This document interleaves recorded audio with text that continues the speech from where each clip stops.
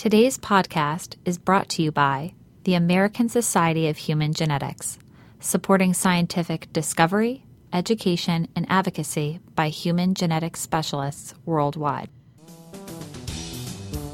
From the CQ Roll Call Newsroom in Washington, this is CQ Now, your nonpartisan news source for how the inside workings of Congress and the federal government shape the real world. Will Congress make women eligible for the military draft? Will it dip into war funds to buy the Pentagon more planes and ships? Now that Donald Trump has made an uneasy peace with Republican congressional leaders, how will he and the party establishment handle fundraising? And on the subject of money, has the logjam holding up bills to fund the government next year really been broken? Or is gridlock looming again just around the corner? I'm Adriel Bettelheim with CQ Roll Call, joined by national security reporter John Donnelly, political columnist Nathan Gonzalez, and CQ budget tracker editor David Lerman. John, the annual defense policy bill is one of the biggest things Congress does every year, and it's one of the only bills that we're almost certain is going to pass. This year, defense hawks want to use it to address what they see as shortfalls in the Pentagon's budget, right? That's right. The Defense Authorization Bill, which sets policy and authorizes spending, it doesn't actually contain money.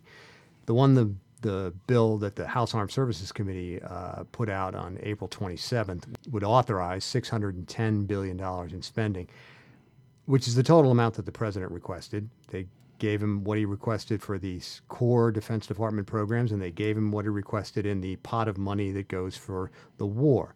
However, the $59 billion they gave him for the war, they said that $23 billion of that has to go for core or base programs.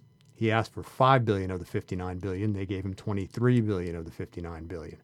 And what they're doing is they are adding money for a lot of procurement programs and upkeep of facilities and a lot of weapons, to most of all, that the president didn't officially request, but that the generals and admirals would like, for example, $3 billion worth of fighter jets, F-35 and F-18 fighter jets. So that's the way that they gave more of what the Pentagon wanted without increasing the total. But the way they did it, the way they didn't increase the war total, was by shortchanging the amount of money that the troops on the front lines are getting. They said, you're only getting 7 months worth of war money so that we can fit all this other stuff under that $59 billion, if that makes sense. So the core question, whether they can dip into the war budget to buy more material, more equipment, more ships, more fighter planes for the services. Right. And now over in the Senate, the Armed Services Committee did not do the same thing. So when these two bills have to reconciled in conference, they're going to have a huge discrepancy. And the appropriators in the House reflected what the authorizers in the House did. So now it remains to be seen what the Senate appropriators, who have not acted yet, will do on this question. And that's where the real rubber will meet the road, because that's where the real money is, in the appropriations panels. Now, one of the biggest friction points beyond money is whether to require women to register for the draft. The Senate and House defense policy bills both would do that for the first time, but there's certain to be a big, high-profile floor fight over this, right? Right. This is, the question is whether women should register for the Selective Service so that their names and data are available if there was a draft, and there's nothing in the cards that suggests there would be a draft anytime soon. The Defense Department last year said women should be able to compete for any and all combat positions, including ones they had previously been blocked from. So that was the main decision, and supporters of having women register for the Selective Service say this is just a logical extension of that. If women can compete for any job, they should have to register for the draft. And people who oppose women registering for the draft, my sense of it is they really oppose women getting combat jobs. And so they're using this issue as sort of a way in to block that policy.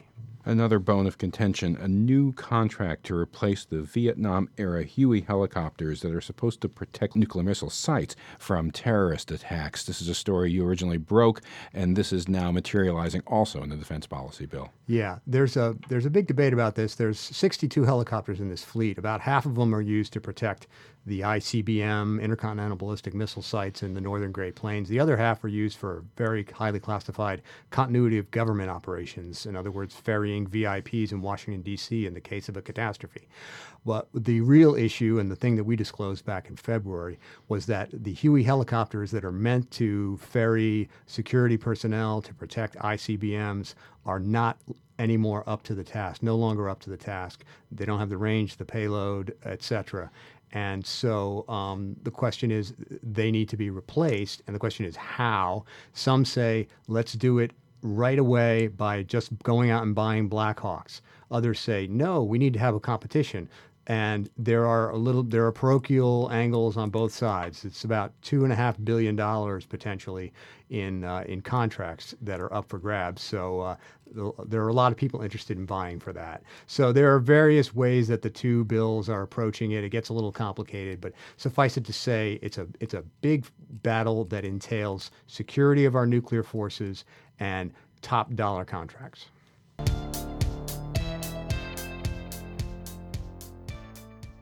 Nathan, it was touching to see Donald Trump have a kumbaya moment for the cameras with Republican congressional leaders last week. So how are his campaign and the party apparatus going to split up fundraising duties, or are they? Well, I think that conversation is just getting started. I think that's what the recent meetings when Trump went to the RNC, met with leaders of the NRCC, the NRSC. I think that's starting to be worked out because traditionally the presidential nominee works hand in hand with the RNC in order to get the resources necessary. Because there really hasn't been any relationship at all between Trump and the Republican National Committee, it's all a little bit unclear right now. And because of Trump and his being such a wild card in the race, there's at least some talk about should money be shifted toward Senate races more than usual in a presidential year, or making sure the Republicans keep the House. So I don't think that there's a lot of clarity right now, but at least I think some Republicans in Washington are taking some comfort that the door has been opened, a line of communication is open with Donald Trump and the campaign, and that there's a path forward to at least discussing how to move forward. Some of Trump's anti-establishment appeal was based on the fact that, hey, he's a rich guy. He doesn't need to go through the traditional sordid exercise of political fundraising. True or not true? Exactly. There are some Republican donors, some big donors who contribute more to outside groups who are thinking, hey, you got this far on this pedestal of I'm a self-funder, and they're saying, great. Go for it. And maybe some of them will come around to Trump. Some of them, though, might focus on the Senate and those critical states that are in play. The thinking being that if there's a President Hillary Clinton, the money and the resource has to go to keep the Republican majority in the Senate, to keep her in check. The vulnerable Republican senators are trying to find a balance between how to not alienate Trump supporters but get them to vote and not run with Trump specifically. And I think they might do that with a check and balance argument, saying we have to make sure that President Hillary Clinton doesn't have the Senate, won't control the Supreme Court. I think that check and balance argument is going to be prevalent in the months to come. I'm really curious, what do you think will happen to the hashtag Never Trump voters when November rolls around? I think that's one of the biggest questions of this election cycle. So I think that some of the Never Trump voters will turn into Never Hillary voters. It's just taking them a while to come around. But let's take a group that I'm calling embarrassed Republicans, people who are legitimately cannot vote for Donald Trump, they can't vote for Hillary Clinton. This election, if they turn out to vote and don't vote for president, but still vote for vulnerable senator like Rob Portman of Ohio or Pat Toomey of Pennsylvania, then it won't be such a bad night. It'll be a bad night. They'll lose the White House. But if those Never Trump voters don't vote at all and stay home, that's when the Republican collapse will happen, because the vulnerable Republican senators and members of the House, they can't afford to have any Republicans stay home. They need every Republican they can get, and that still doesn't get them to the finish line. Then they have to get independents and Democrats. So the embarrassed Republicans, the Never Trump Republicans, they are critical to how bad this election is going to be for the Republican Party. Now, should Trump lose, there are differing views on the role Paul Ryan, the Speaker, will play. Will he become the de facto Republican leader or not? You and your colleague Stu Rothenberg have different views, right? Right. Stu wrote a great column, and I've been working with Stu for many years. I owe him a lot. He wrote a very reasonable column, how if Donald Trump loses, Paul Ryan would become the de facto leader of the Republican Party and be in position to be the party's nominee in 2020. I see it a little bit differently, that if Republicans lose, let's say they lose 20 seats in the House, so not 30, they'll be in the majority. If they lose 20 seats, those 20 are most likely to come from mainstream Republican incumbents that lose.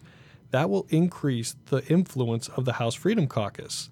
And I don't think there is a guarantee that Paul Ryan is Speaker of the House next year because, I was kind of surprised he pulled the coalition together when he did to get this far. Right. But I'm not even sure that he's Speaker next year, and I'm not sure how that then plays into him being kind of the anointed one for 2020. I think we have a long way to go before we get that far.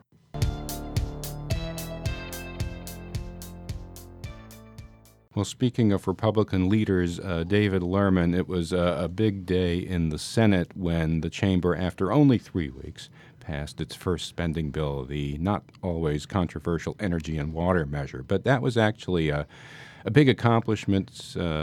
Majority Leader Mitch McConnell has talked about more transparency in doing spending bills to fund the government. What's now? It sounds like there's a package of combined bills coming down the pike. Yeah, imagine, Adriel, they actually passed a spending bill. Shocking. And they were so proud of it, they actually took time on the Senate floor yesterday to congratulate themselves about it, which, normally as passing a spending bill should be the most fundamental thing they do and not a big deal. And it's certainly not a big deal, I don't think, to most Americans. But the budget process has been so broken for so long that they were almost astonished that they could get a bill passed. Now, look, that's one bill. There's 11 more to go, and time is running out. So the chances, I think, of getting all these bills done in time for the new fiscal year, which starts October 1st, probably isn't good, just like it hasn't been good in past years. We're probably going to have another stopgap measure to avoid a government shutdown in the fall. Just because I think there's only about 45 legislative days left before the new fiscal year kicks in. And just think about it. They just did their first bill yesterday. So 11 more to go, and the House has to do all of its. They have to conference together. So the chances of getting them all done are about nil. But one way to expedite it is to take some of the less controversial ones and bundle it together. So the next one, that's right. Military construction, Veterans Affairs, and what else? So they're trying to combine two bills now for a bunch of procedural reasons that are hopelessly boring to get into. But they're trying to combine a bill that funds military construction projects and the Department of Veterans Affairs with another bill that funds the Transportation Department and Housing, Urban Development, hoping that they can package them together and push them through maybe a little faster. We'll see. And complicating that is the still simmering debate over how to respond to the Zika virus outbreak and how much money to throw at that. Yeah, and for all the big money that they're talking about, they've been obsessed with the relatively small amount that it's going to take to, on an emergency basis, combat the Zika virus.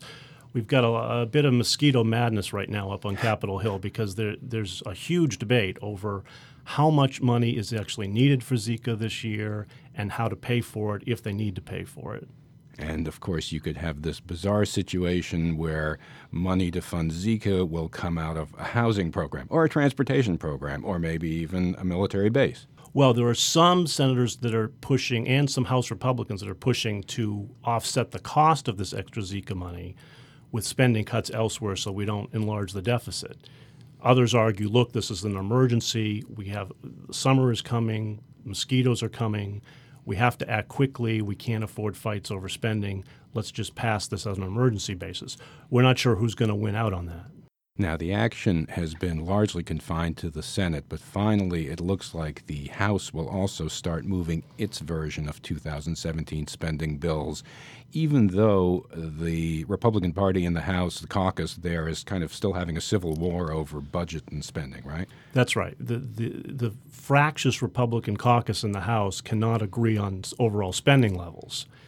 So they've been unable to bring spending bills to the floor under the budget rules. This will be the first week that they're even allowed to bring a spending bill to the floor, and they're supposed to potentially bring one. The military construction bill may come to the floor this coming week. That's typically the easiest of the 12 bills to get done, and so you may see that this week. And I think adding to the heat that they're facing here is that there are still primaries and they're up for re-election. I mean, some of these Republican members are nervous. Everyone's running scared after Eric Cantor lost last cycle, and so there's this reluctance to vote for more spending because they're afraid of a conservative challenger. And so I think that just adds another layer of complexity to this. Right, Nathan. And that really illustrates why this budget has become such a nightmare. The conservative faction in the House really doesn't buy into the overall spending limit that had been agreed to last year. They didn't buy it last year, and they're not buying it this year, and they want to see it changed. And because of that, Paul Ryan does not have enough votes right now to get a budget through.